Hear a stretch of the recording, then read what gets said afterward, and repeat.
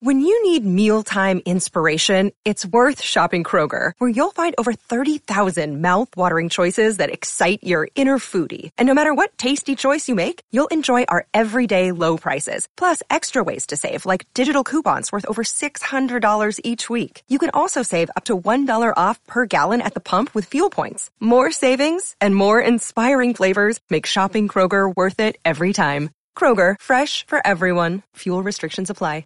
Another day is here, and you're ready for it. What to wear? Check. Breakfast, lunch, and dinner? Check. Planning for what's next and how to save for it? That's where Bank of America can help. For your financial to-dos, Bank of America has experts ready to help get you closer to your goals. Get started at one of our local financial centers or 24/7 in our mobile banking app. Find a location near you at bankofamerica.com/talktous. What would you like the power to do? Mobile banking requires downloading the app and is only available for select devices. Message and data rates may apply. Bank of America NA, member FDIC. Want to go, pretty boy?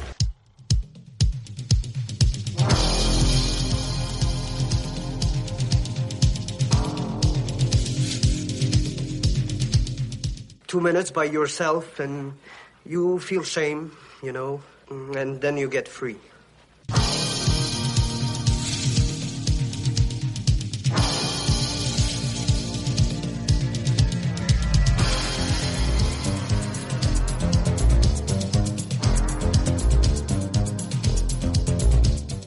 Only thing better than a glass of beer is tea with Miss McGill.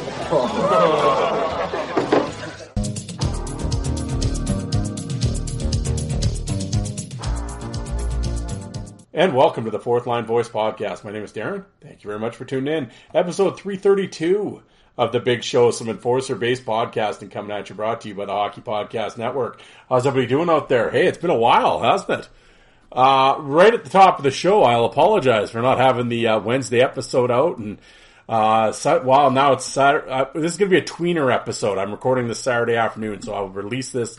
Well, you're listening to it now, but I'm going to release this as soon as I'm done talking. So Saturday afternoon.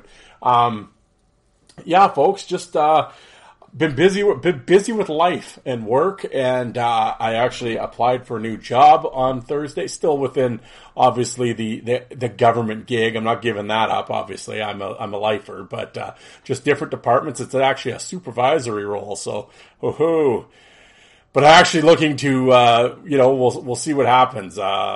It's been 15 years in this current gig, and I have zero job stress, which has always been nice, but just burned out. A lot of work, a lot of physical labor. My body's breaking down. My shoulders are shot. So I think it's time to, step back and hopefully carry a clipboard and answer emails for I got 11 years to go, and I'm out of here. So maybe we'll just wind it down with some, we'll answer emails and look at spreadsheets and do scheduling. And we'll see. Who knows if I get it? I'd like to think I'll get it, but, we'll see. You never know who's what their decisions are going to be and what their thoughts are. So, but hopefully this week coming up here, we'll have an interview and we'll see what happens. But I'm sure everyone tuning in just like we don't care. Get on with the show. But just explain what's going on. We're all friends here. You guys have been listening for a while and just kind of letting you know what's going on in my life. But so I will say though, my schedule will drastically change if I do get this job, and I will actually have a lot more free time, longer days when I work, but more days off. As those have listened here over the summer, you've heard me sort of lament on the fact that I went to the lake for a few days there, but other than that, I have not had a day off since April. So I've had 4 days off since April, and so that's been a long go, and I'm burned out. And again, it's not 10, 14-hour shifts or whatever, but you go in on the weekend, for 4, 5, 6, 7 hours every day at on weekends, and then of course the 9-hour shifts during the week. It's long, and I'm burned out, and I'm really looking forward to Las Vegas here at the end of the month. Next week, actually, next Tuesday, the 26th. Really looking forward to that. It's 5 days shorter than we usually go, but I can't wait. Although, the hackers are hitting MGM and they've hit Caesars. Hopefully they don't hit Boyd Gaming. So that's some scary stuff. Hopefully that doesn't happen, and they shut the hotel down, or just not to shut it down, but cause a lot of grief. If those listening don't know what I'm talking about, check it out. It's wild shit, man. $30 million they're holding them up for. Oof. But anyway, looking forward to Vegas. A lot of nerves with the job, because as I said, you've been somewhere 15 years, you're in that pattern, right? And that kind of, some would call it a rut. Not that I hate my job. It's nothing like that. It's just breaking down physically, right? And it's, but that's the one thing with this new job. It's going to be, going to have some job stress. You supervisor position, you got to supervise people, right? And then with that comes its own its unique set of challenges. And, so we'll see what happens. But, yeah. So not to say, once I get the job, I'm not doing this show anymore. No, actually, I'll have more. Well, if it goes according to plan, although what goes according to plan these days, I'll actually have more time for this show. So, I'm looking forward to it. We'll see what happens. But anyway, I've had that going on. It's my birthday tomorrow. We're supposed to have family plans today. Blah blah blah. Shit's falling through. Whatever. So I don't know. I don't know what's going on. So I didn't want to plan anything, and it's just been tired after work and stuff, and yeah, it's just haven't got to it. And again, so forgive me, a few days late, but we're here now. But hey, no one. Hey, let's talk some hockey. All right, let's get into this. And enough of this bullshit. All right. Well, I just kind of got a little minor league theme today. Although I will say, even though I haven't put out an episode, I did record with old Francois, who's been on this show before, but he stepped up and did the 10 rapid fire questions, and he will be at the end of the show here. I want to thank him for coming on the show once again, and always fun to talk to him. He's my LNH hookup, where he gives me the scoop of what's happening out in Quebec. So, because long-time listeners know I'm a big LNH fan, so Francois keeps me up to date there. And just like Alec keeps me up to date with the East Coast League, him and John, and then Jay in Iowa keeps me up with the SPHL. See, there's fourth line voice correspondence across the country, folks, and this is when you tune into this show, you're getting the straight goods, the straight scoop. I go to the source. I go to the people that have boots to the ground. I'm not just whistling Dixie over here, and I heard they said, like other shows like to do. I go right to the source. It's your number one, it's your trusted source at Enforcer News. There you go. How's that tagline? But what am I babbling about? I don't know. All right. Well, speaking of Alec and the boys, I got to talk. As I said, I'm a member of the Hockey Podcast Network. 100 shows on the network. Can you believe it? Of course, I am over on the original content creator side, along with Terry Ryan, who just released merch. I got to pick up my TR gear. Terry Ryan, Alec at the Five for Fighting podcast, who actually released an episode. He releases shit so infrequently. Every episode should be like an anniversary episode. I'm back celebrating. Yeah. He released a kind of the preseason rankings for toughness in the East Coast League. So definitely check it out. He does have a tremendous back catalog. By Lois, Rob Ray, Jason Rushton, Nico Blatchman he's had on a number of times, Chris Ortobody, if you cats are into the newer guys. So yeah, he's got a wide array of guests, so definitely check out his back catalog. I know they've had some work upheaval there with night shift, day shift, everyone's shift, they're breaking in and stuff, and so he's had to his life's sort of been turned upside down at his new job in terms of his shifts. So once that gets straightened away, I'm sure he'll be back in the groove. I know he wants to podcast on the regular, so I'm sure as the season closes in here and his job sort of straightens out, you'll hear a lot more of him at a regular appropriate time instead of monthly. And then of course Joe, maybe people wish Joe went monthly, I don't know, but the Islander Coliseum Chronicles podcast, again, tremendous back catalog. Joe's been doing this a long time. Him and Alec are new to the network, so I guess I don't know if it was when they moved over to the networks thing or what happened, but a lot of Joe's early shows were cut off. And so he has been re-uploading them with a current spin on it. And his newest one is, or his newest old one, I guess, is Mike McWilliam, who I've had on my show as well. And he is a tremendous guest. And I would definitely check out that episode. And yeah. And I know Joe had suggested that myself and Ken Campbell, since I'm a top badge earner with the Hockey News, and Ken Campbell also has a show on the network. The network every network, has to have its warts. So, I don't know. We're in the original content creator side. Campbell must be in the asshole creator side. Must be something like that. I'm sure. Buffoon side, whatever. But, I will speak ill of coworkers. Do you guys like all your coworkers? You certainly don't. So I just say it out loud. So we'll see if that gets me heat with the brass. I don't know. But they probably agree with me. But, yes, Kenny.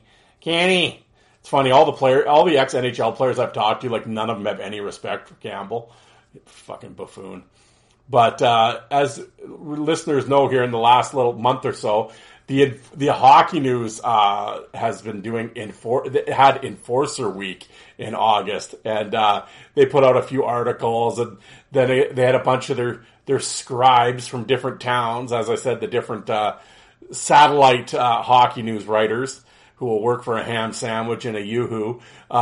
They got them to write out post their 5 toughest from each team. And we had a Columbus and we had Dallas and it was good times. So I went through those lists, and I to be honest, I can't completely throw shit on all of it because some of the lists were actually fairly decent. So, but there was a couple gems, and like I said, with every list it's in typical Hockey News fashion. They had to, of course, mention, just take it with a grain of salt because they don't fight anymore. There's no more enforcers and blah, blah. They had to shoehorn that part in, just so you know. So, but we had fun doing that, and I have one last Hockey News list today, and it is the top minor league enforcers to watch out for this year. So, we will check that out. And I also had another list sent to me. It was a while ago, but I think seeing as this thing came up with the Hockey News, it seems to be an appropriate time to use this list. It is the top 6. I don't know where they get these numbers from, like 3, 5, 10, you'd think, but we're doing 6 enforcers in AHL history. So you just think of that, the American Hockey League history. That's we're going a long ways here. So I'm interested to see I have not looked at either of these lists. So we'll see what happens here. I will discover them with you. I always said, then that way the reactions are genuine. And, so I'm looking forward to that. So, all right. Well, we got a minor league list. I know Joe's dying for me to do my week on the internet. So, I don't have a lot. I do have a few, gripes. I did find a few things funny, though. Of course, Rob, who in the Hockey Fights and Brawls page famously puts up old drop your gloves fight cards for individual players and different seasons, and people talk about them and comment and break them down. I find humor in the comment section. These supposed, like I said, big fight fans that don't know, shit from apple butter about really what's going on. The one guy, Rob puts up Chris Neal's fight card, and from a certain, I can't remember what season it was, but it was, one of his bigger years, and people were, I like Neal. Not that fight when he had with so-and-so was a good one and everything else. Of course, one guy's got to type in, yeah, but old Robbie Ray sure slapped Neal around every time they fought. That was his comment, to which Rob quickly replied, Chris Neal and Rob Ray never fought in their careers. Thanks for contributing, Scott. Good job, just like fucking buffoonery. Like, as always, there's got to be some friggin' big mouth that's got to chime in. Like, Robbie Ray sure slapped them around, though. Oh, yeah, okay, well, they never fought, so. But this goof thinks he knows. He's the fight guy amongst his friends. Oh, yeah. And then, it's just, I don't know. Well, that was funny. Even like last week, this past week, when I was looking for a guest, and I'm not going to do it anymore. I'm not. But I quickly posted. I said, "Who's free tonight today when I get home at 2:00 to do a rapid fire?"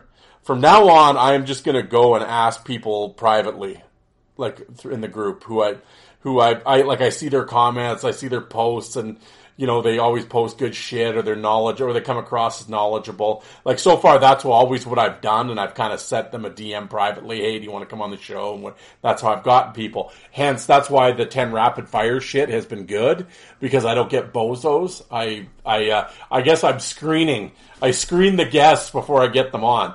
Well, and this time I couldn't. And, Francois, I've already had him on. He was good and whatever. And, had a few folks, reply. Tried to set up a couple times. Didn't really work out, on their part or on my part. And I'm not laying blame on anybody. But I got Francois, so that was good. I laugh though, and I've done this a few times, asked for guests. It's funny, I noticed the group big mouths that always have something to say, and they gotta flap their fucking, their lips in every fucking comment section about shit. I noticed they sure don't answer my posts when I ask for podcast guests though. Can't come on and do it audio though. You can't, you won't talk on a podcast, but you can sure behind a keyboard flap your lips and act like, that always kind of strikes me funny. With a big mouth sure come and hide when they're called upon, when the opportunity arises. You got so much to say all the time in the group. Here's your chance to come on live on the air and share your wisdom. But I notice that doesn't happen. And the other one, and William, I'll tell you, William's a troublemaker. Old William Chipaway there, the admin there in one of the fight hits and brawls group, and he's been on the show a couple times. I like William's a good dude. Certainly I'll have him on again. And he monitors that site pretty good. He doesn't want any bullshit and everything else. Of course, they're doing the fantasy matchups or whatever. Of course, somebody puts up Gordy versus Larry Robinson. Oh, you talk about something that's right up the fourth line voices fucking alley here that's going to get me going. I always laugh at these guys that go on and on about how great Gordy was. But yet you're like 51 years old. When did you see Gordie Howe play? When did you see all these fights? I watched him in the WHA. Well, he didn't have a fight in the WHA, and he was like 106 then.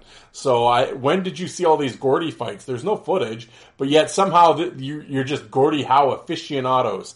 I guarantee you have never researched shit. You've never looked anything up. Just like all these Larry Robinson fans, all you're going to yell about is Schultz. The same thing with Howe. All you're going to yell about is Fontinato. That's the only two things you can ever talk about. You can't list any other fights. Nothing. But Grandpa said or Dad said or whatever. And it's, if you think Gordie can beat Larry or Larry, I don't give a shit. I just laugh at just this thing that these guys all talk like they know. It's just fascinates me. Like the one guy, I guess you never saw Big Bird play. Hey, bro, you didn't either. Apparently, who'd he fight then? Who are all his massive wins against that make Larry so scary? Well, yeah, I guess you didn't see the Schultz fight. Okay, and that's one. He played 20 years. That's one fight. Any more? Oh, he kept the Bruins honest. Oh, he did he? Oh, okay. How? Oh, I don't have the time to explain it to you. Oh, okay. I guess so. Yeah. Oh, you know why Gordie didn't have enough fight? Nobody wanted to fight him. Oh, yeah. I'm sure they didn't. Yeah, I'm sure all the other tough guys of the era were just shaking in their boots. Oh, I love that one. No one wanted to fight him. Yeah, because no one would want to get Gordie Howe off the ice for 5 minutes. Fuck. Okay. But anyway, that topic reared its ugly head again. William, thank you for bringing that to my attention. That's all I'm going to talk about that, because I have yapped for numerous episodes about that topic. What else do I got here? The other thing that hit the podcasting scene, I guess, was John Morasti's appearance on Spittin' Chiglets this past week. And hey, it's cool to see John getting that platform. And I saw clips. I didn't listen to the interview, but I've seen a few clips here and there, like what do they call it, Reels or Facebook Shorts. Yeah, it was cool. I mean, I did that interview 2 years ago, but I'm not spitting chiglets. So, I always say as a content creator, Alec and I have always often laughed about this when these guys show up on Chiglets and all these Chiglets guys go on that this is the greatest interview. It's like, we did this a year ago on our show. And I actually know who John Morasti is, and I know his career. I like Biz and Whit and those guys, but they're not doing any research or anything. They don't know where he played junior. They just talk about the low-hanging, Danbury, the Russia wedding thing that somebody showed him a video of, the Bosse fight, and of course then Biz will talk about fighting Morasti, and it's like, they don't know anything about him or anything. I don't know. I just find it, and I mean, I get it, but it's just like, I don't know. To me, I always find that kind of annoying when the host doesn't really know. Again, I'm not saying you got to know every last detail of a guest, but I mean, Jesus, really? Like, you're not even going to look up where he played junior? Come on. It's just like, I don't know. But, not that I have any problem with spit and chig, whatever. The only issue I have the other issue I kind of have with spit and chiglets is,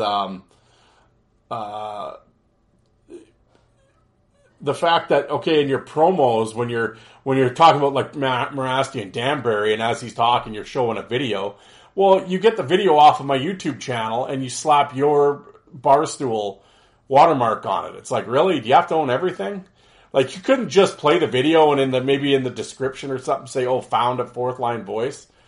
Like, I know you did that with the Bissonnette training camp footage way back when that made the rounds all over Twitter, and you got to slap your watermark on it, and what it's like. Again, you're the biggest media company on social media. You're the biggest hockey podcast in the world.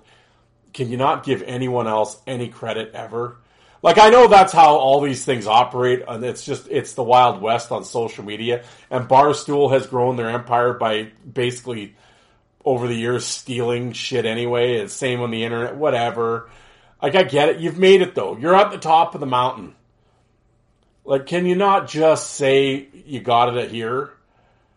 It doesn't matter. Like, is it that hard? Like, I don't know. It's just, can't you give someone else the rub? Like, it's like all these, yeah, I don't know. And I know Alec has had the same thing happened to him with, like,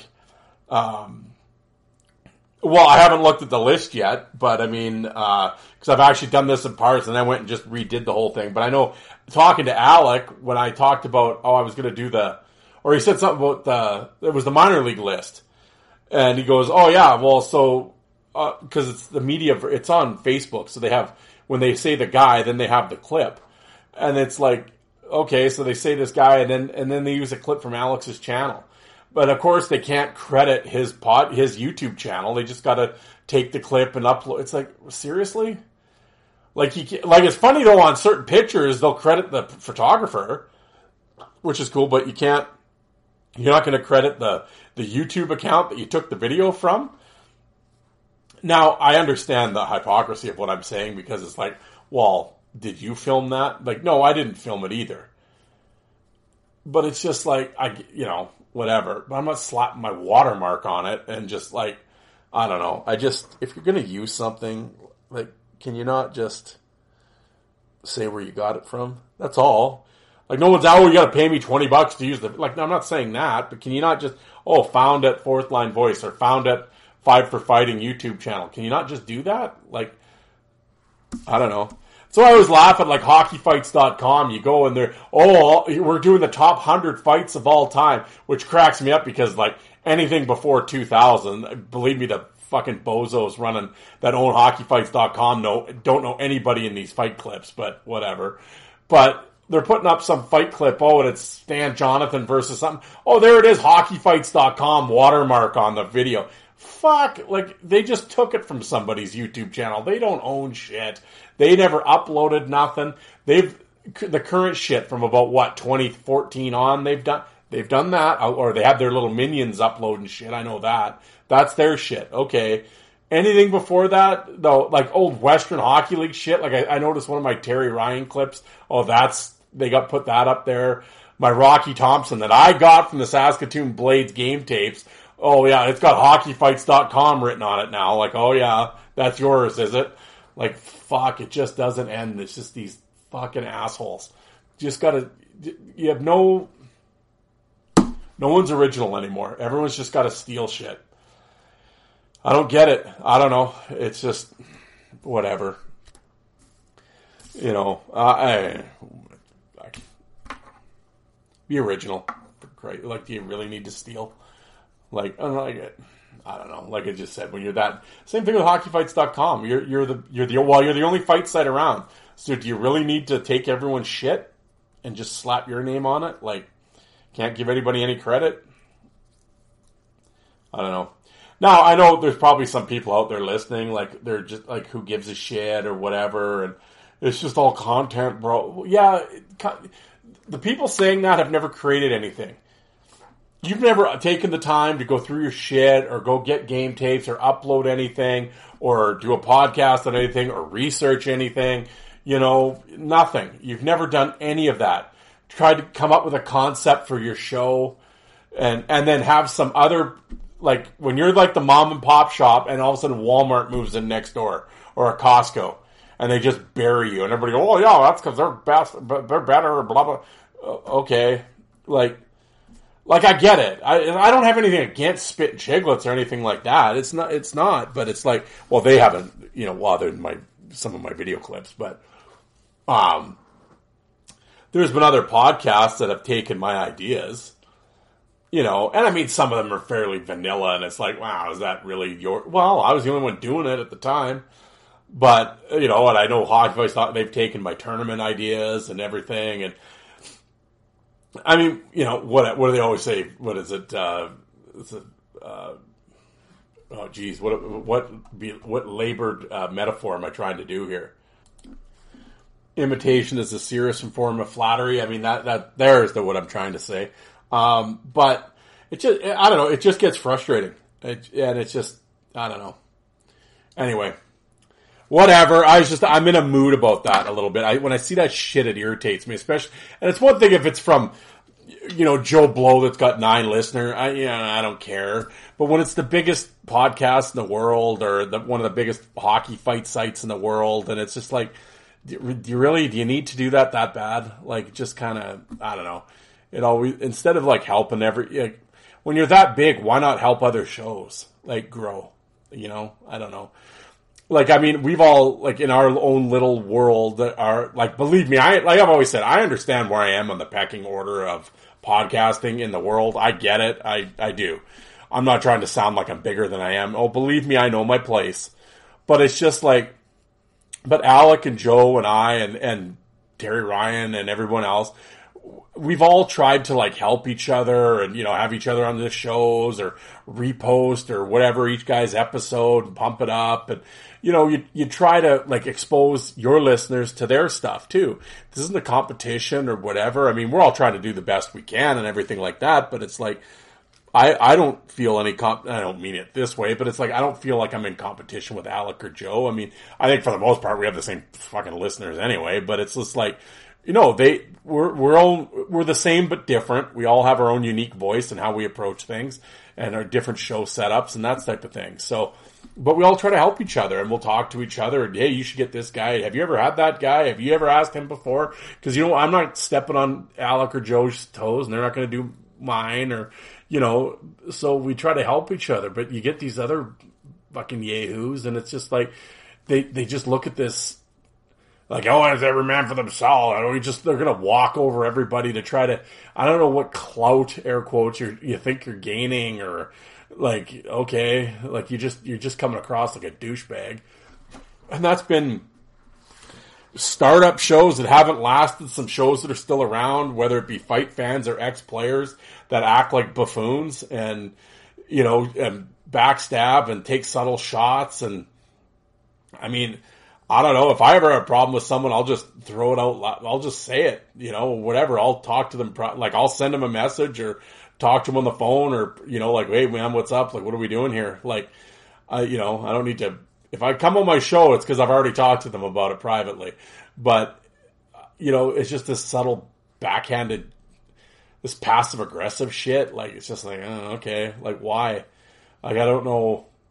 I'm going around and around in a circle. I guess one of the things that I noticed, and I'm here. I'm going against what I just said, but I don't have a problem because it's not in my bit. But I just see it, and I've seen this from other shows because I've had a few guys over the years ask me about podcasting, and and some maybe if I have some advice for them or what. Again, I'm not coming like I'm coming from some position. I'm on the top of the mountain. Listen to me, kid.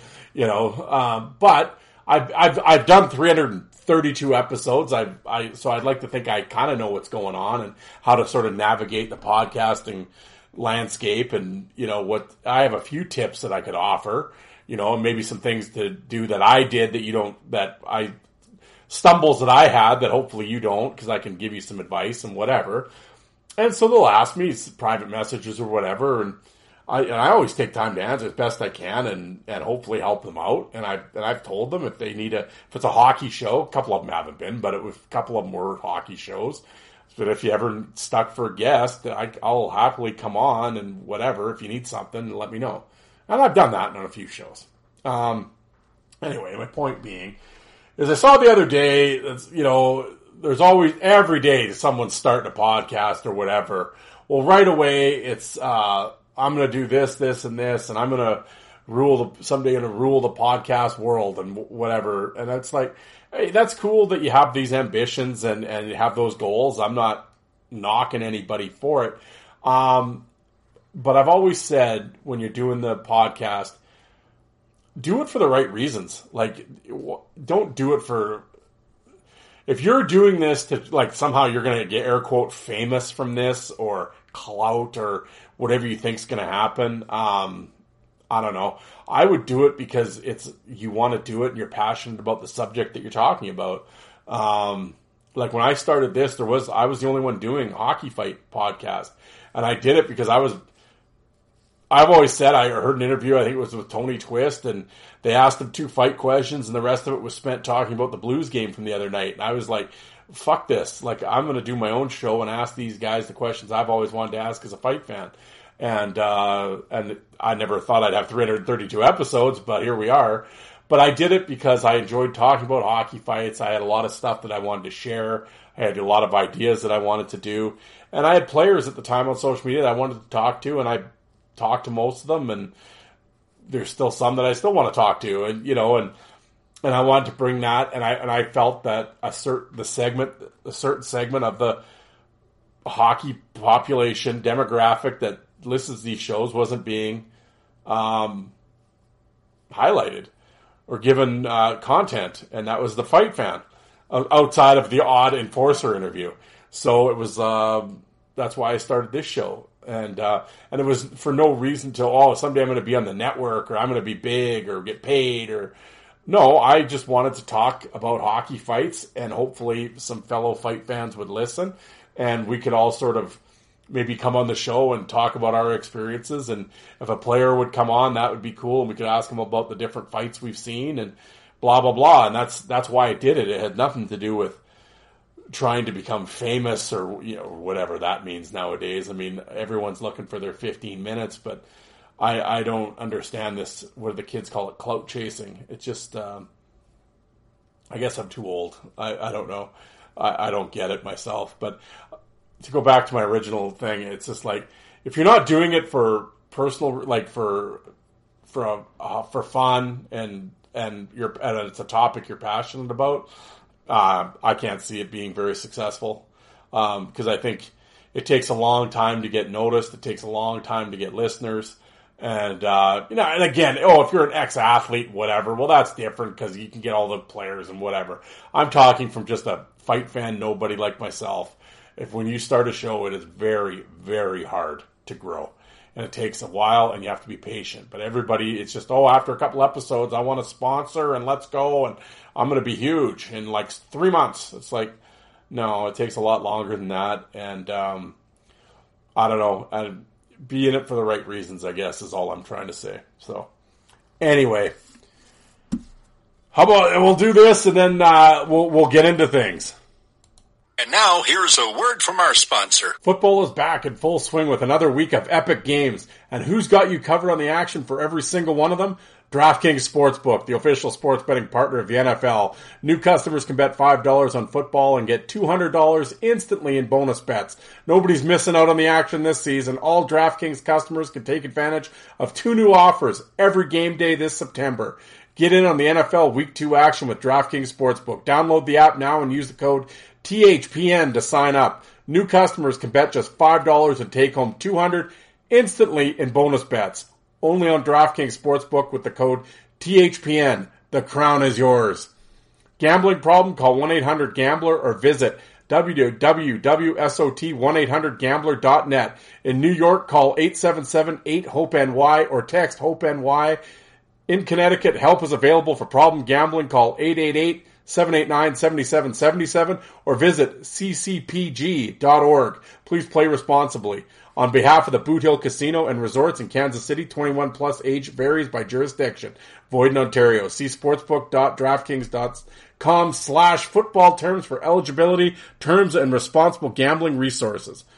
Bonus bets expire 7 days after issuance. Eligibility and deposit restrictions apply. And now back to your regularly scheduled program. Oh yeah, that was the other thing I wanted to mention. I forgot. The friggin' Blue Jays. Just disgusted with the Jays. It's just like can never hit with runners in scoring position. And I'm telling you that friggin' Guerrero, man. I always say it was funny because people always, especially here, with the Jays and everything, it's like, oh, Guerrero's our superstar, whatever. And I just look at these other teams, like you got Betts and Trout and Judge and whatever, and Olsen and Acuna and Atlanta and just these big name guys. Is Vladimir Guerrero in that level? No, he's not. He's just, you're a fucking lazy, I don't know. Guerrero just bugs me. And this whole bullshit that he gets the translator and everything else. You ever notice when the guy's on first base? Oh, it's just, Vladdy's just talking a mile a minute to everybody at first base. All these English-speaking guys. Oh, he can seem to speak English. Maybe they should do the interview standing on first base. Then maybe he can speak English. It's like, what are we doing? Like, really? I don't know. He just seems like a fucking donkey. But talk about, you're in the middle of a wild card race, and these guys are just, they're just like you're playing out the string or something. I don't know. It's been embarrassing to watch. And I don't know. I said the other night, I said, you know what the Jays need? The Jays need a good brawl. That's the one thing I've noticed throughout the year, just not with the Jays, but with everybody. Does anybody just ever hit anybody anymore? These guys it's 7-1. These clowns are doing pimp trots after home runs of throwing bats. Even Acuna the other day, the guy threw inside twice and he's glaring out at him. Wasn't even close to hitting him and he's already glaring at him. And it's like, holy, you soft bitch. I'm like, that third one should have been right between your shoulder blades, But no one throws at anybody anymore. It's just like, why not? Just hit one of these prima donna. I don't know. The Jays need a brawl. That's what they need. That's too late now, but they needed a brawl. That's what, But yeah, I don't know. No one pitches inside anymore. But here we are. Well, what did I say? We get into this list, and then we'll get into this Francois rapid fire. But we'll do the hockey news list first. All right. So here in Enforcer Week, top fighters in the AHL and East Coast League. Okay, well this is where they were using Alex videos. Who's out on the ice in the AHL and East Coast League punishing their opponents for dropping their gloves? Jacob Stoller features 6 of the top fighters during Enforcer Week. All right. Year after year, there's a select group of minor league enforcers that put their opponents on notice whenever they're on the ice. Sure, there are fewer fights in hockey as a whole these days, but fisticuffs are far from extinct in minor league hockey, with both the AHL and East Coast Hockey League curtailing it. Staged fights off face-offs. Enforcers just have to pick their spots better. These days, that stage thing is so stupid. These days, the best pound for pound fighters are more than just fighters. The best fighters in the American and East Coast leagues are made up of a mixed bag, players with varying paths of pro hockey talent and ability outside of punching and dodging. So while we're at it, let's dive right in. Here are the 5 best minor league fighters in hockey today. All right. Well, they don't have them listed, just have a name. Well, here you go. Good start. Alex Gallant, Calgary Wranglers, American League. Since entering the American League in 2015-16, Alex Gallant has put up 56 fights, the league high by a landslide, according to AHLtracker.com. To put that figure into perspective, that's 11 more than the player trailing him for the league lead. The 6-foot left winger may not fight as often as he used to. He averages .017 fights per game over the last 4 years, a decline from his first 4 seasons of .03. Okay, he undoubtedly .0.30. Sorry, he undoubtedly remains one of the AHL's best fighters this season. Gallant got the upper hands against heavyweights Colin Marino and Keaton Middleton. Okay. Yeah, the Gallant brothers are awesome. They're probably like. I would assume Brett's on here too. I'm actually surprised they didn't just say the Gallant brothers. Yeah, Brett and Alex Gallant. I've always said are probably the 2 toughest guys in hockey. Well, I will put Brett Gallant. I would say he's the toughest guy in hockey. I can't see Reeves or Lucic or them. Now, I mean, they'd never beat Gallant. He'd kill him. I'm not saying that, but I'm like, I would say in a best of whatever series. Yeah, I'd put Gallant over any of those guys. But, and yeah, both these guys are super. I love the Gallant brothers. I'm pumped to see Alex is on here. Right on. All right. Boko Imama, all right, is more than just a fighter. The 27-year-old established energy player at the American League level. He's even suited up for 9 NHL games across the last 2 seasons, but the 6'1", 220-pound drops the gloves. He's a force to be reckoned with. Imama weaponizes his low center of gravity to outlast opponents and gain an edge ahead of releasing his punishing right-handed punches. It's been 2 seasons with the Arizona organization. He signed a 1-year, 2-way deal with the Ottawa Senators on July 1st.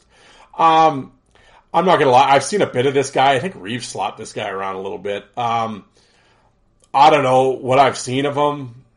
I mean, whatever. I mean, I would think McElrath and those guys are better, but I mean, we'll see as this list goes. What'd they say, 5? So, I mean, I'm not saying this guy's a punching bag or anything, nothing like that, but I mean, I don't know.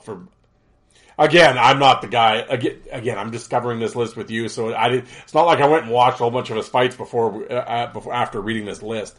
The fights I have seen of him, whatever. But all I will say, he went after the fight I saw. Reeves hit a guy and he went right after Reeves. I'll give him that. I mean, he had to. That's his thing. But he didn't look that great in the fight. But whatever. He went after him. I mean, I'll have to go down the rabbit hole later and check out this guy's stuff. But I have seen him fight, and I've seen a few of his American League fights, and I don't know. I just sort of. He ain't the Gallants, we'll put it that way. That's not fair, though, to do that. But, yeah, I'll leave it at that. We'll see.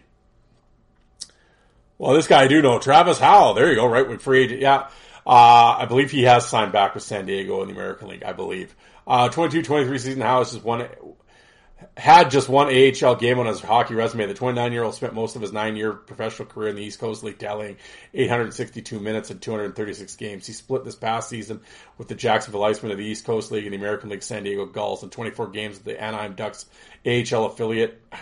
He registered 0.29 fights per game, the third most of any AHL player with at least 20 fights. Why don't you just say how many fights he had?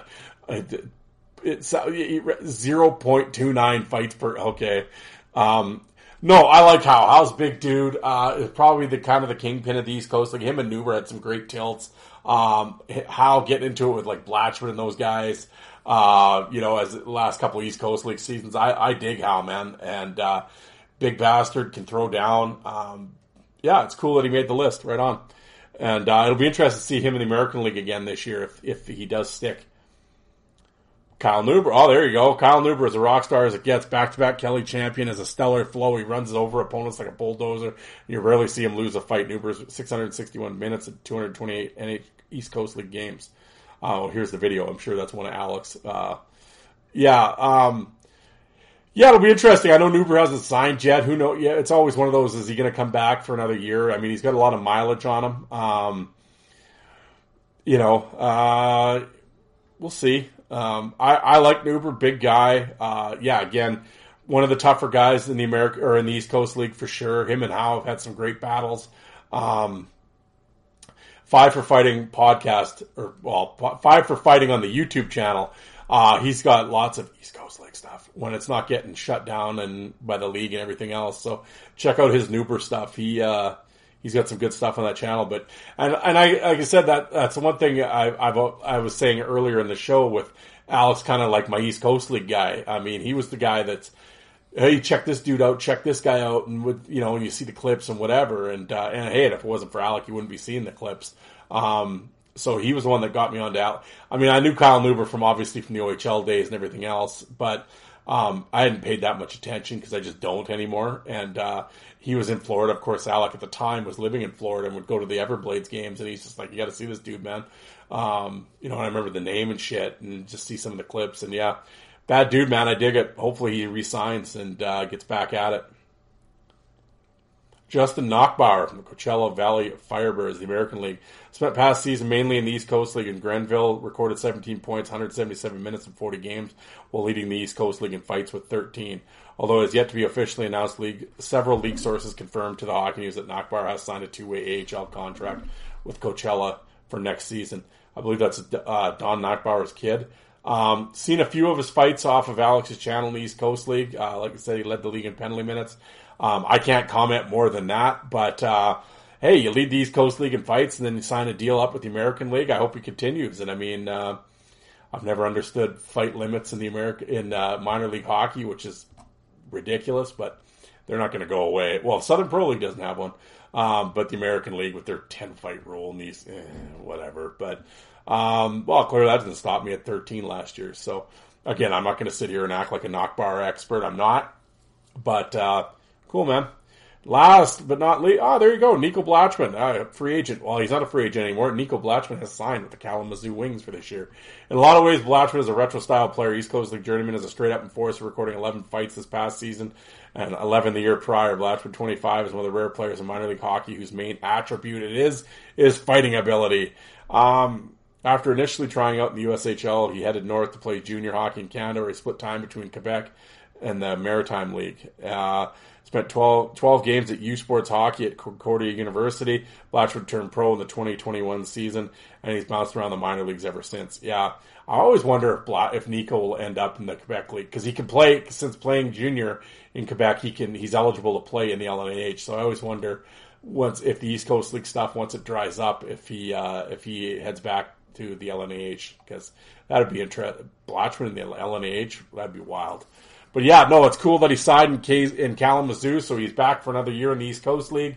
Wow, that's like I said, you have a minor league list with no Brett. You had Alex, but no Brett Gallant. I don't know about that, but I like the guys that were on the list, though. That's cool. Good list, and yeah, we'll see what happens. But Nico Blatchman signed with Kalamazoo now, so here we go. It'll be interesting. The East Coast League, it's where it's at, folks. I'm telling you. And you got Ryan Devine, the Ice Wars champ from this past Ice Wars. He is signed at Kansas City in the East Coast League, so I know he's itching to go. My boy Cade McNelly, he's signed with Fort Wayne, and so let's see how the big young kid does. I know he's ready. I talked to him on the phone there the other night, and he's fired up, and he's just got to clear up a few odds and ends off ice, and he will be down there. Probably a little later after the season starts, but he plans on getting down there. So it'll be interesting to watch him play his take his first steps as a pro. So, and I know he's itching to get into a couple. So I know Devine's itching for him, as he said he's ready for him. So yeah, we got that one coming, folks. We'll see how it goes. But yeah, pay attention to the East Coast League. Don't sleep on it. But all right. Well, the other list I had, somebody sent me way back when, and I thought this would be fitting to do, was a top 6 AHL fighters of all time. And like I said, how do you do that list? Six all American Hockey League guys. So we'll click here and we'll have a look here. I'll open it up. Doug Tennant wrote this. Hockey Inside Writers. Okay. Oh, it's from about 4 years ago. Okay, 3 years ago. All right. It's kind of whoever sent, I'm sorry, whoever sent this to me. I didn't keep your name. I just have, it's almost like a word. It's kind of a cut and paste deal. I don't know if this is from a website or I don't know what this is. But anyway, well, you always got some write-ups here. Oh, and they go 6-1. Okay, because the first number 6 is Jerry Fleming. Well, I love Jerry Fleming. There you go. Played all 7 years in Fredericton. Played 271 games. Had 1,035 penalty minutes. The 6'5", 250-pound Fleming, nephew of past NHL tough guy Reg Fleming. Oh, I didn't know that. Is a folk hero in Fredericton. Took on all comers. Big Jerry would throw down. Has now been coaching for the last 20 seasons. I love Jerry Fleming. There's some really good fights on my YouTube channel. Well, just on YouTube in general, for those listening, definitely check out Jerry Fleming. He fought everyone. Rocky, Bialowas, Link, a great fight with Link Gates when Link was in Cape Breton. Check that one out. It's awesome. It's on YouTube. Some great fights with Bonfi. I love Jerry Fleming. He was awesome. I wish he had gotten more of a chance in the NHL. But your Montreal tough lineup to crack. But yeah, he played in the Quebec Junior League, and again, folks, I'm discovering this list with you, so I didn't have time to go back and do all these. Watch this fight. Watch. So this is all going off the top of my head, but I know I have a bunch of Fredericton stuff DVDs with him on them, and yeah, like I said, he was there for the 7 seasons, and tough dude, man. I believe he's a registered nurse. That's the toughest nurse you'll know.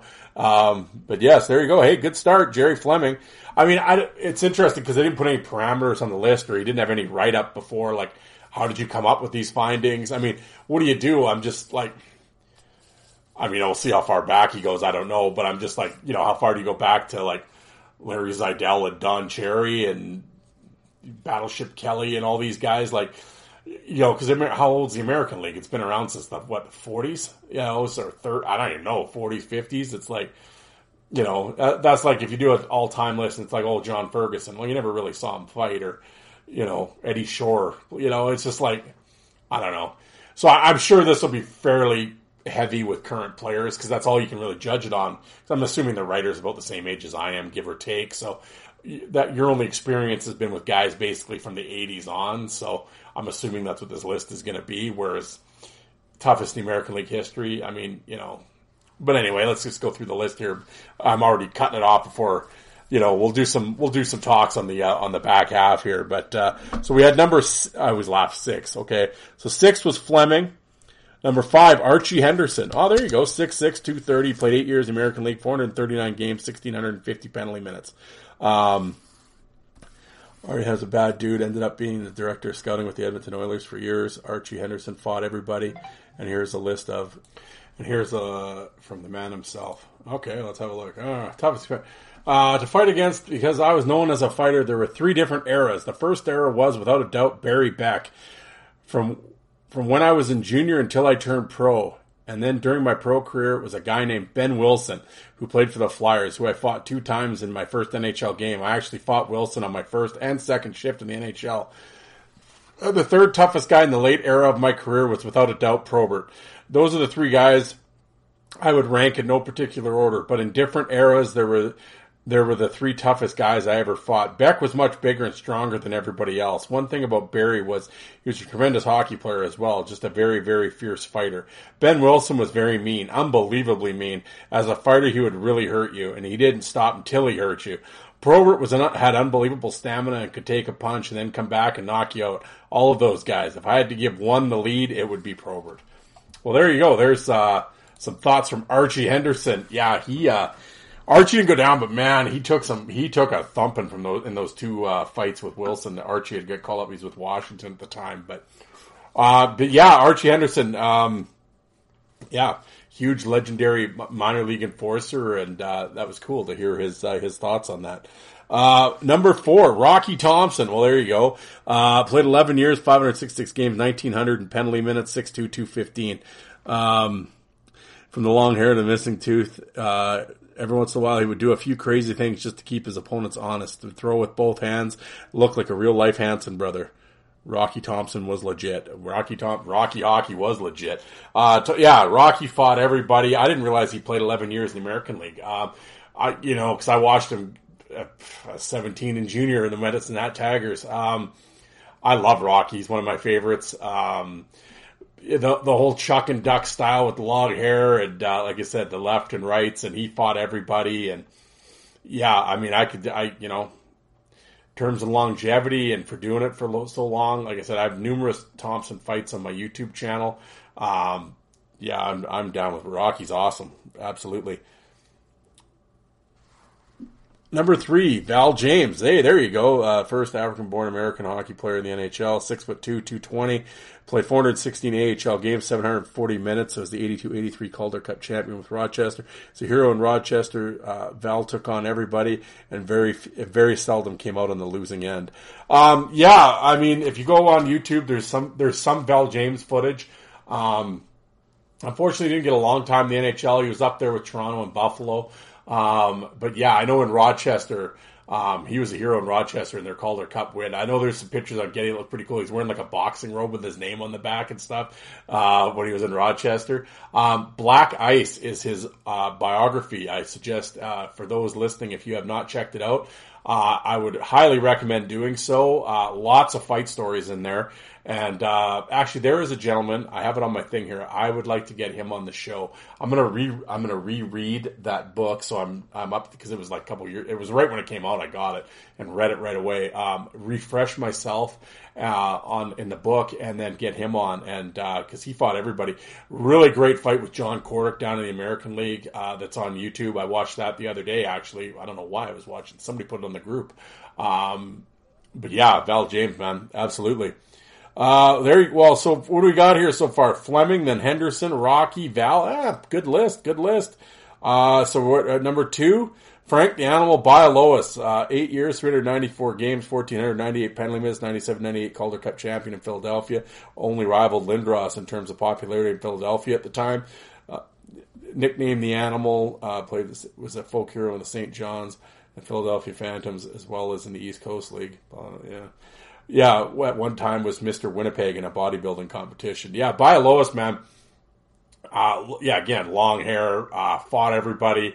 I know, the infamous fight with Doug Smith. And, Bialowas, again, had the great fights with Rocky in the playoffs there. He gave it to Rocky pretty good, actually, when Rocky first came up from junior. I know, I was the East Coast League. I was going to say, I was just actually watching some Bialowas footage the other day. He's fighting Richie Walcott and headbutts the shit out of him. That's on YouTube. Definitely check that out. Bialowas is a bad dude, man, and did it for a long time. Even came out of retirement, went to the Quebec League, played with Sherbrooke, fought a great fight with Morasti on my channel and this is like when he's been out of the game for a few years. Got up with Danbury, went crazy up there, did some boxing, Bialowas. Actually, if you want to go to my Fourth Line Voice on YouTube, I know I keep referencing it, but there's actually a really cool Manitoba Junior League fight with Bialowas. There you go. There's some old shit for you. I got that on my channel. Check it out. I know a gentleman, Dante, has sort of talked to Frankie about coming on my show, and I've talked to Bialowas previously we follow each other on social media, and I have talked to him about coming on. I know Alec had him on his show as well, did a linked interview. I'd like to get Frank on. I threw the idea of the 5 toughest opponents thing at him, and he liked it. So when I get back from Vegas, I will certainly be hooking up with him. And so expect a Frank Bialowas interview here in the fall. But number 2.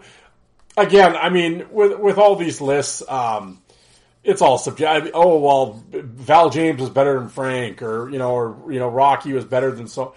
How are you really arguing with anybody on these lists? And like I said, when you can't, I'm kind of guessing. I haven't scrolled here, but I'm assuming number 1 is Bonvie, I would think.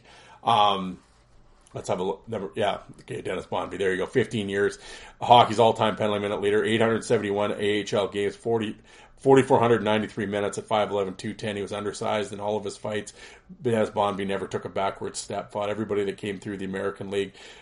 Did spend some time in the NHL as well. Free agent signing with the Oilers back in 96-97 set the American League record that has since been broken by McGrattan with 522 penalty minutes in a single season.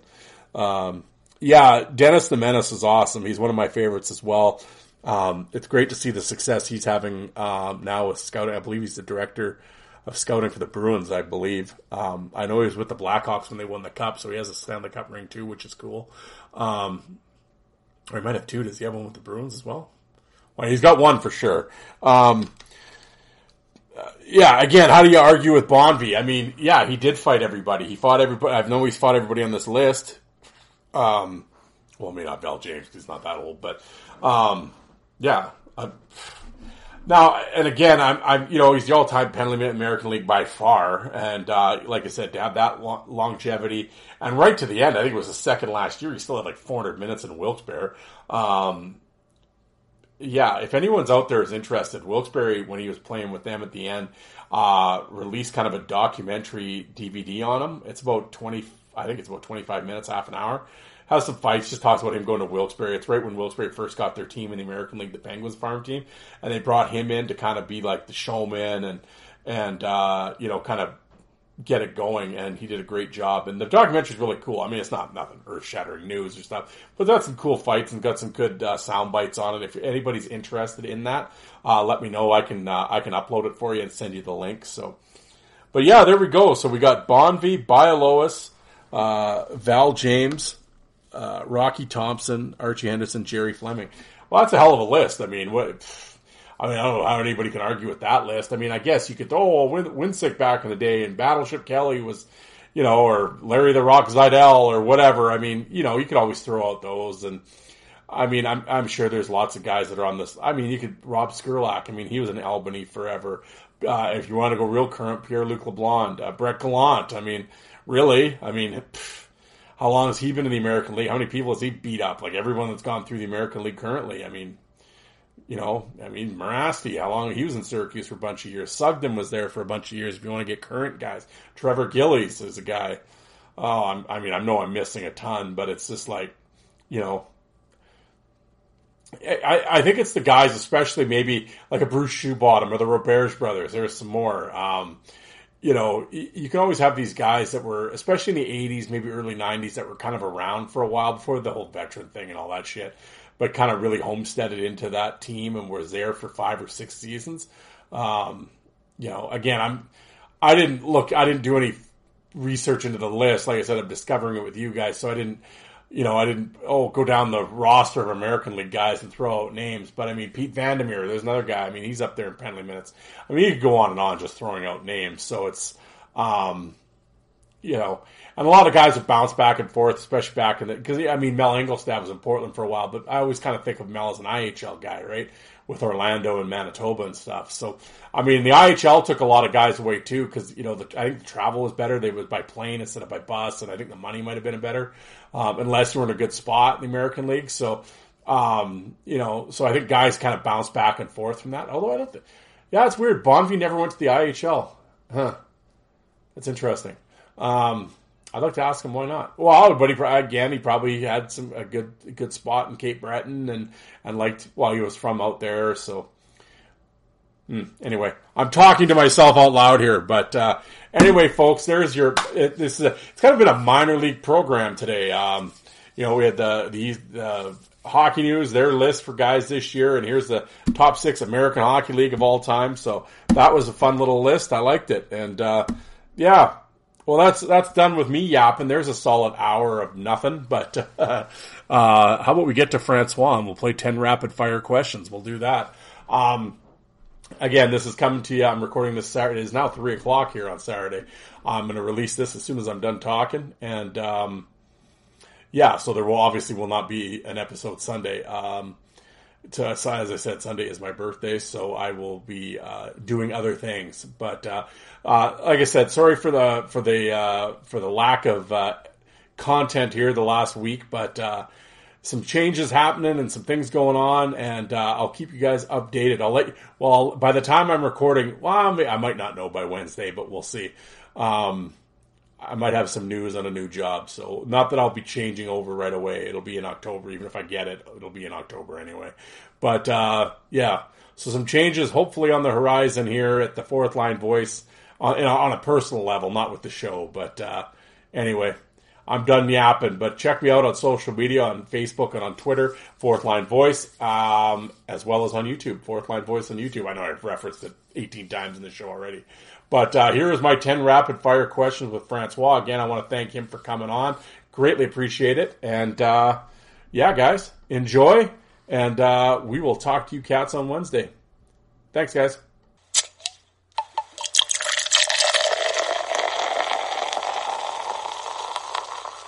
All right, here on the Fourth Line Voice, I got a returning guest, Francois out in Quebec. Francois, how you doing today? I'm doing good. Just finished work and talking Enforcers.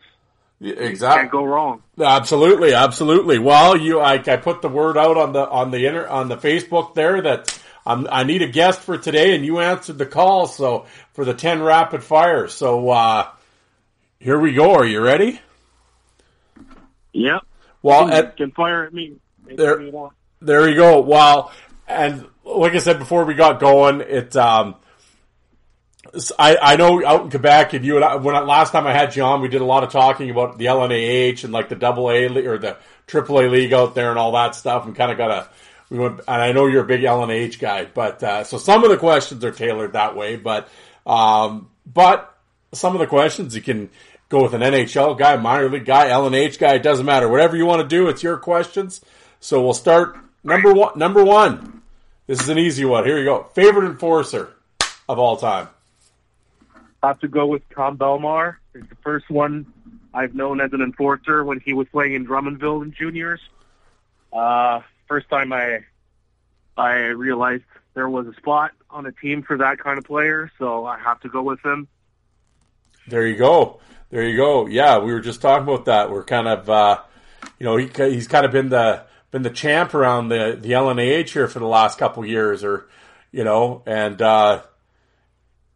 he might be done now. Is that the word? He's retired? He beat Bordelot pretty bad. He beat Bordelot pretty bad last year. Like Bordelot is, that guy who went with McGrattan toe-to-toe like twice, and Belmar he beat him up pretty bad, so I have to go with him as champ. Yeah. So, but no word yet. He hasn't re-signed. Is he done? No word yet. Yeah. Not that I know of. So we'll see what happens. But yeah, I'm a big fan of Belmar as well. Yeah, he's a bad dude, man. Well, that was obviously, you got to go with favorite. Now I got to ask you, your most hated enforcer. I love them all. That's the thing. Oh, you're trying to be Teflon here. You're trying to slide out of this question. I'm not going to let you. I can't dodge a question, right? Okay. One guy I never liked, I don't know, I was not a fan of Chris Dingman's style.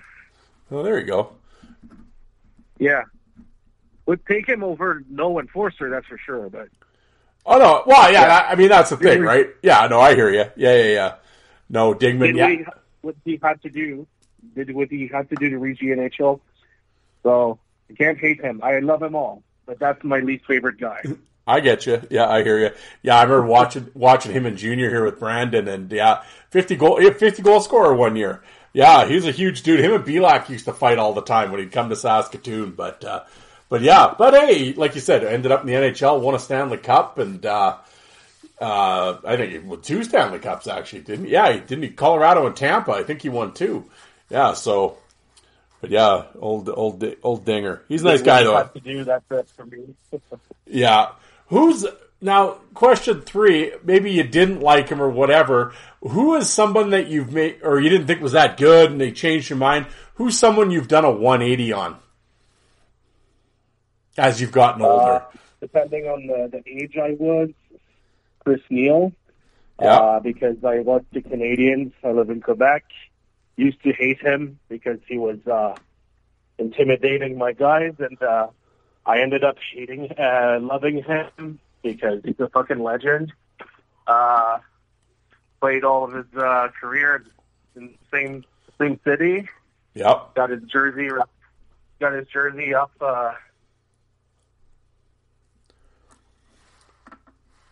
Yeah. No, exactly. I would have said Brendan Prust too. I like Prust before he played for Montreal. It's the same reasons mainly, but before he played with Montreal, I thought he was like a grabber and all of that. But when I got to see him often, I understood that the guy was doing whatever he could to have a long career in the NHL and taking guys much bigger than him they night in, night out. So I like the guy too. Yeah, no, I agree. Yeah, Neil and Press, those guys are awesome. Yeah, they, like you said, undersized but didn't back down, man. The two of them together had like great fights in the series because they were getting ice time. These kinds of players, and they got into it. These two, they had long fights. Guys were in shape. I love them both. There you go. Good answer. 180 on them. There you go. Good answers. Best fight you've seen live? This is going to be a strange one. I would say current NHLer Matthew Oliver, when he played in Sherbrooke. It's late. It's like 2018. He absolutely destroyed a guy. Well, it was toe-to-toe at first. Nathan Hudgens for Drummondville. I taped that fight too. It was just near me, and it's the one I remember the clearest, being toe-to-toe right in my face. I could hear the punches land. So, and these were juniors. Yeah. So best fight live, that's the one. There you go. All right, well, question number 5. The LNAH is going to open up the Enforcer Hall of Fame. Who are the first 3 guys you put in it? Dario Basse. Who's the third one? I'll have to go with the third one. I would go probably, I don't know, man, Dario Basse for sure. And then I would try to go with maybe an outsider. Like, let's say Nasty. Yeah. So Nasty. People still talk about him all the time in the stands. I'll go Nasty for like the entertainment, the raw entertainment of his fights, just going open all the time. Still being talked about. Yeah. Get to the Hall of Fame. There you go. Yeah. Well, like you said, those first 3 are pretty. That's pretty solid right there. Yep. As a fan, I mean, you're like you said, you go to all the games in Quebec and stuff, and you've been around all the fans and hear all the talking and all that, and you're on the message boards and everything else. Who do you think is underrated by fight fans? question. Doesn't get enough credit. Good question. I would say Parker in the last years. It seems like because he has a weird stance when he fights, and it's sort of a weird swing. I've heard like people knocking him down for that, but I mean, he came back after a long time not playing, and he took over pretty much like all of the toughest ones in the league in the last year. So I think he's underrated. I think what he brings to an LNAH team is underrated, and I think people knocking him down over the internet are just wrong. I like the guy, so that's it. And Derek Parker for the other folks out there listening, not Scott Parker, but Derek Parker. No, it's not Scott Parker. That's another legend there. Yeah, no, I agree with you with Derek, and I mean, and to have that layoff like he did, and to come back and just jump in, like right into the deep end, and he starts fighting names right out of the gate. And I mean, a little rough a couple times, but I mean, towards the end, I mean, him and Hamill there, I mean, that was quite the rivalry, and those were some great fights. Yeah. Yeah. That's I like him. I like what he brings. I don't like people putting him down. Well, it's not like everyone's putting him down, but I don't think he's getting recognized enough. I think people they expected him to be his 2005 self, like the absolute monster year he had in like his first year. Yeah, but no, he's good. He's good. It's good entertainment too. Oh, that's one thing. I don't think anybody could complain about Parker's entertainment value. I mean, that there's always something going on with that guy. Yeah, so no, absolutely. Well, and again, like I said with the first time, you got to go on the other side of the coin. Who do you think's overrated?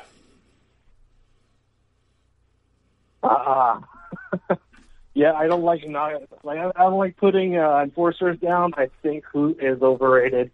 I would say I would go NHL. Never thought Reeves was that. I never thought Reeves was that good.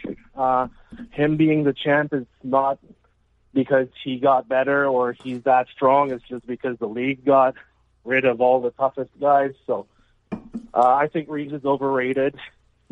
I don't like today's hockey fans coining him as like the toughest thing there is.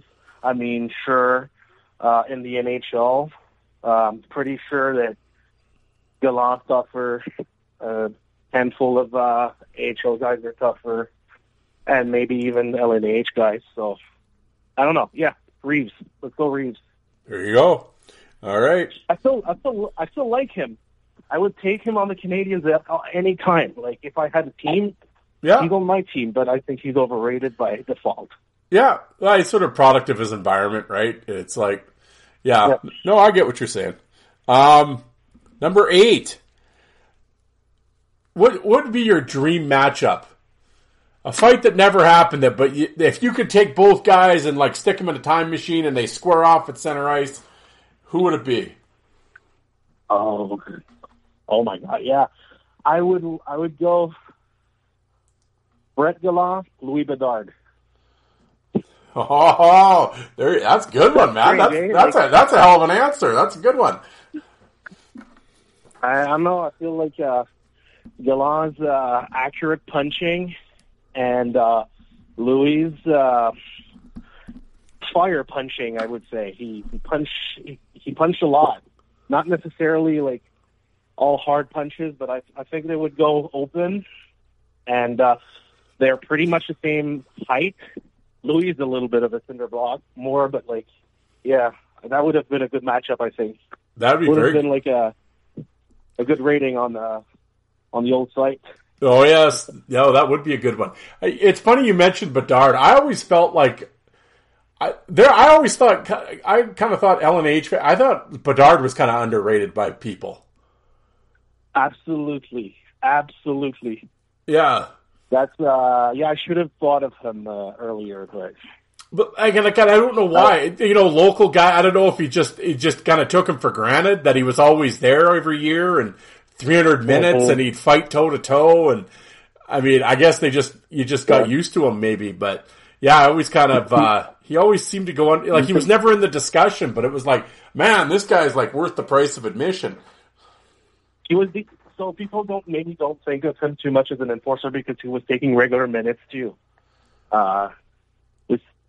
He was scoring his fair share of goals. So I don't know if people like see him in the LNH as like a straight just enforcer, but he was taking over the bigger guys. So yeah, he was number one. So yeah. Bedard's awesome. I love Louis Bedard. Yeah. I love this guy. Gallant and Bedard, that's awesome. Well, this is sort of, if you could have, who would you want, I guess back when the LNH was really rolling and everything else and you were, going to I guess you still go to all the games, but you know what I'm saying. Kind of back when it was real hot and everybody was there. Who was someone that you always wanted to come to the LNH and never did?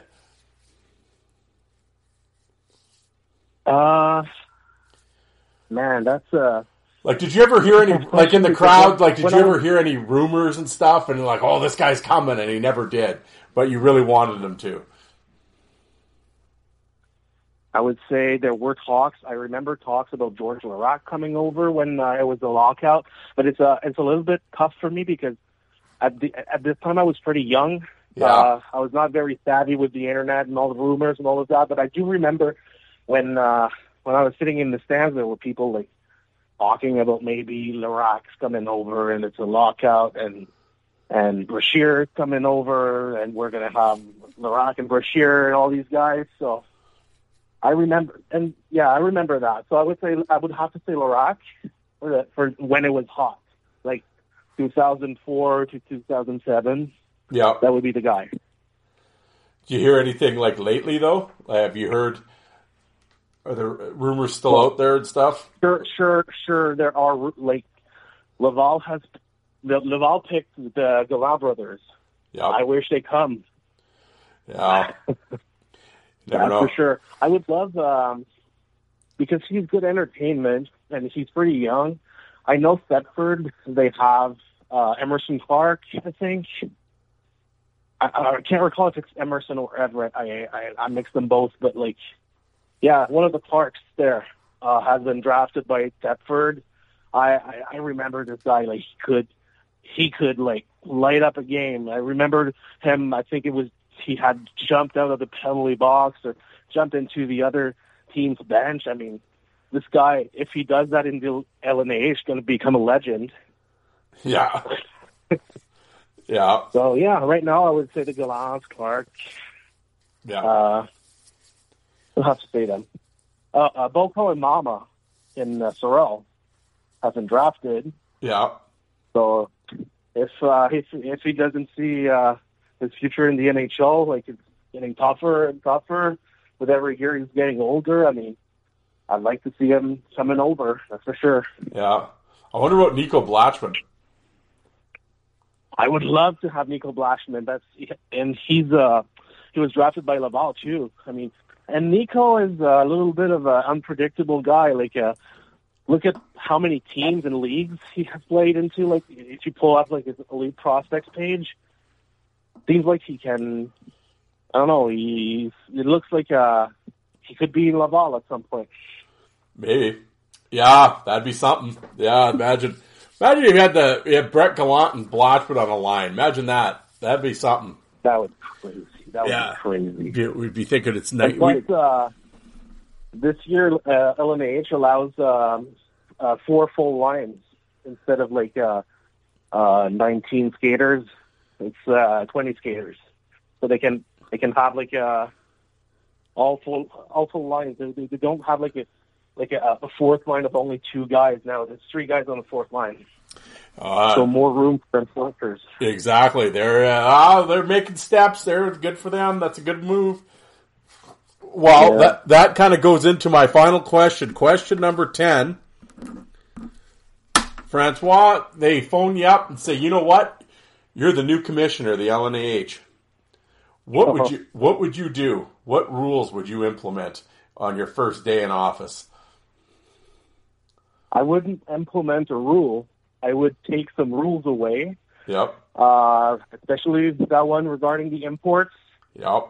I would make sure that teams can bring imports over easier. I would definitely make it easier for imports. That's the main one. The full fourth line has already been implemented, so that's one that I don't need to change. Yeah, I'm not too sure how the financial side of it works, but I wish a little bit more money was spent into the players and the payroll. Yeah. So that you can convince the outsiders to come. So yeah, there's a few things I would change there. Well, I'll ask you this because I know I saw it on Facebook the other day. I know it was talked about. I think Corey Holland was actually talking a little bit about it. It was a poll. There was votes on it or whatever, and a bunch of people were talking about it. But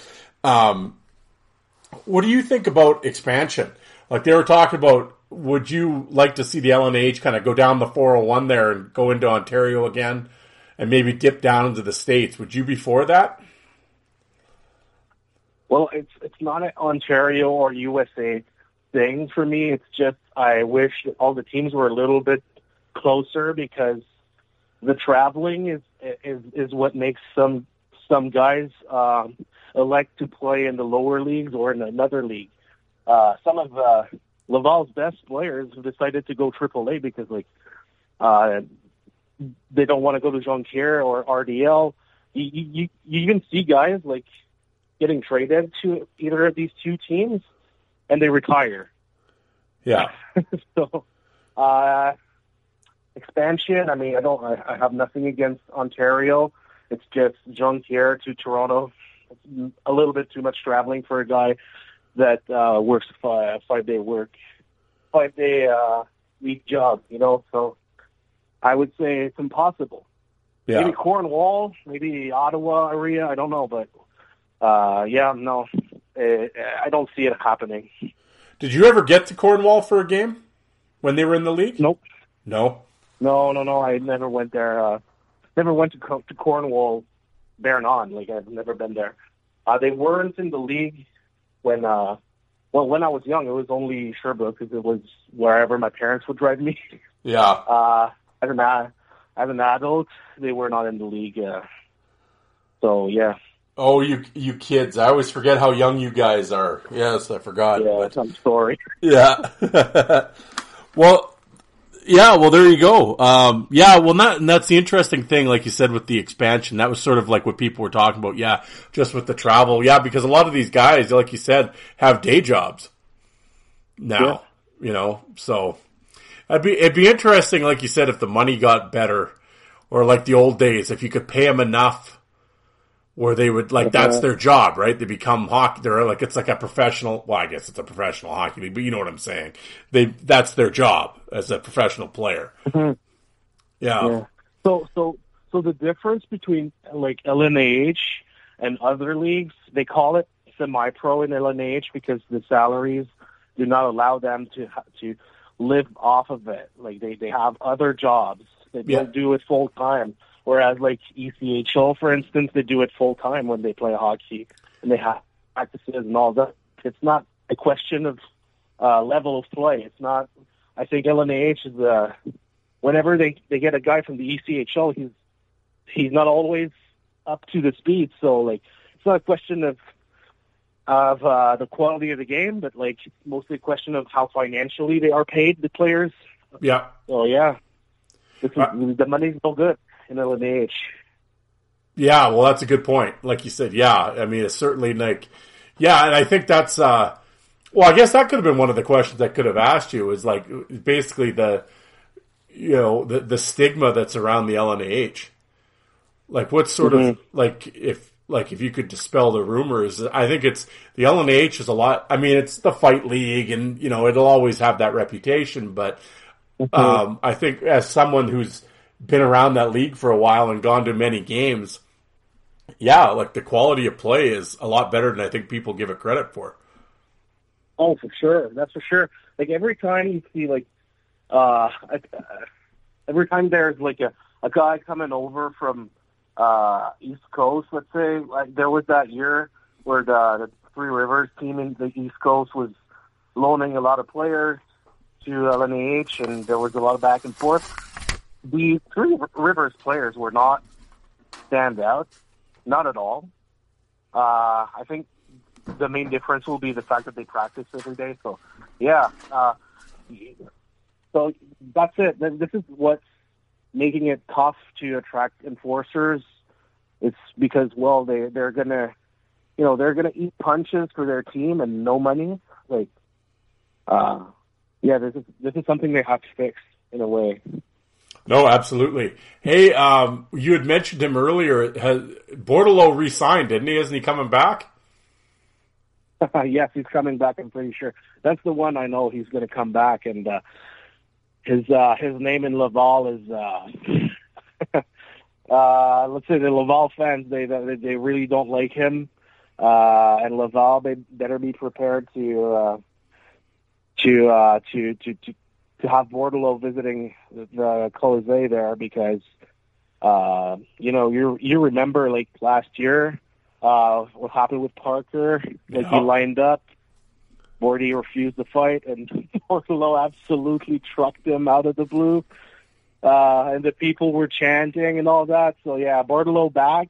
That's good for the crowd. That's good for the crowd. That's one that's going to get the crowd going for sure. Oh, absolutely. And if I remember correctly, before I let you go, is Matthew Gagnon is in the league now, isn't he? Good question. Because there are actually two Matthew Gagnons and one's just a good defenseman, like a puck-moving kind of guy, and a good guy, but not an enforcer. I don't know about the other one. Is he?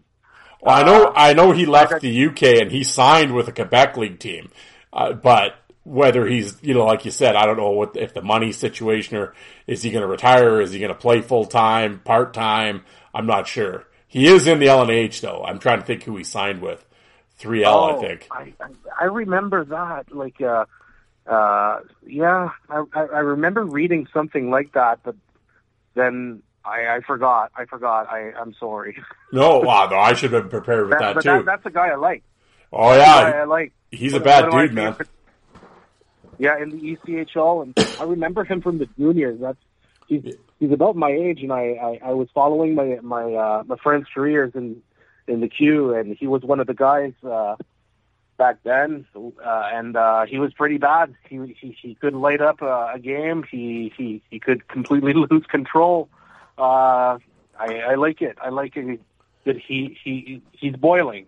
Yeah, it'll be if he shows up in the LNH and he plays full time. It'll be interesting to see how he matches up with Hamill and those guys. And Gagnon's a bad dude, man, and he's still pretty young. Like he's still he can't be 30. Like he might be 29, 30, early 30s. So I mean, he's still got mileage in those fists. So. Yep, he's 31. Yeah, he was born in 1992, I would say. So he's a little bit older than me. I'm just trying to look where he signed and what's the. Well, I can't say.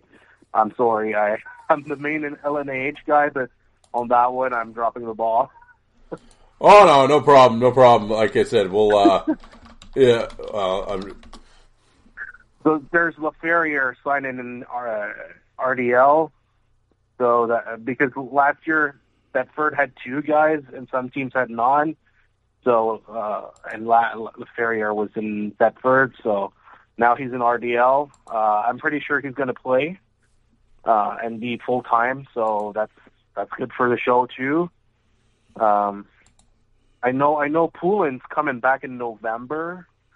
So Jean-Pierre should be having like Bordelot, Poulin, Chris Cloutier, and all these guys. I hope like, the main team that's like going soft this year is Sorel. So I don't know what's going on there. Sorel, who would have thought Sorel would go soft? That's a pretty sad state of affairs. Yeah, it'll. Well, like I said, it'll be interesting going forward this year. The LNH, you never know who comes out of the woodwork and who they sign. But yeah, well, I'll definitely we'll keep in touch about that for sure. And I want to thank you for coming on today and on short notice and playing the 10 rapid fire questions. I thank you very much. Yeah, thank you for having me, and I look forward for another time, anytime you want. There we go. You heard it here, folks.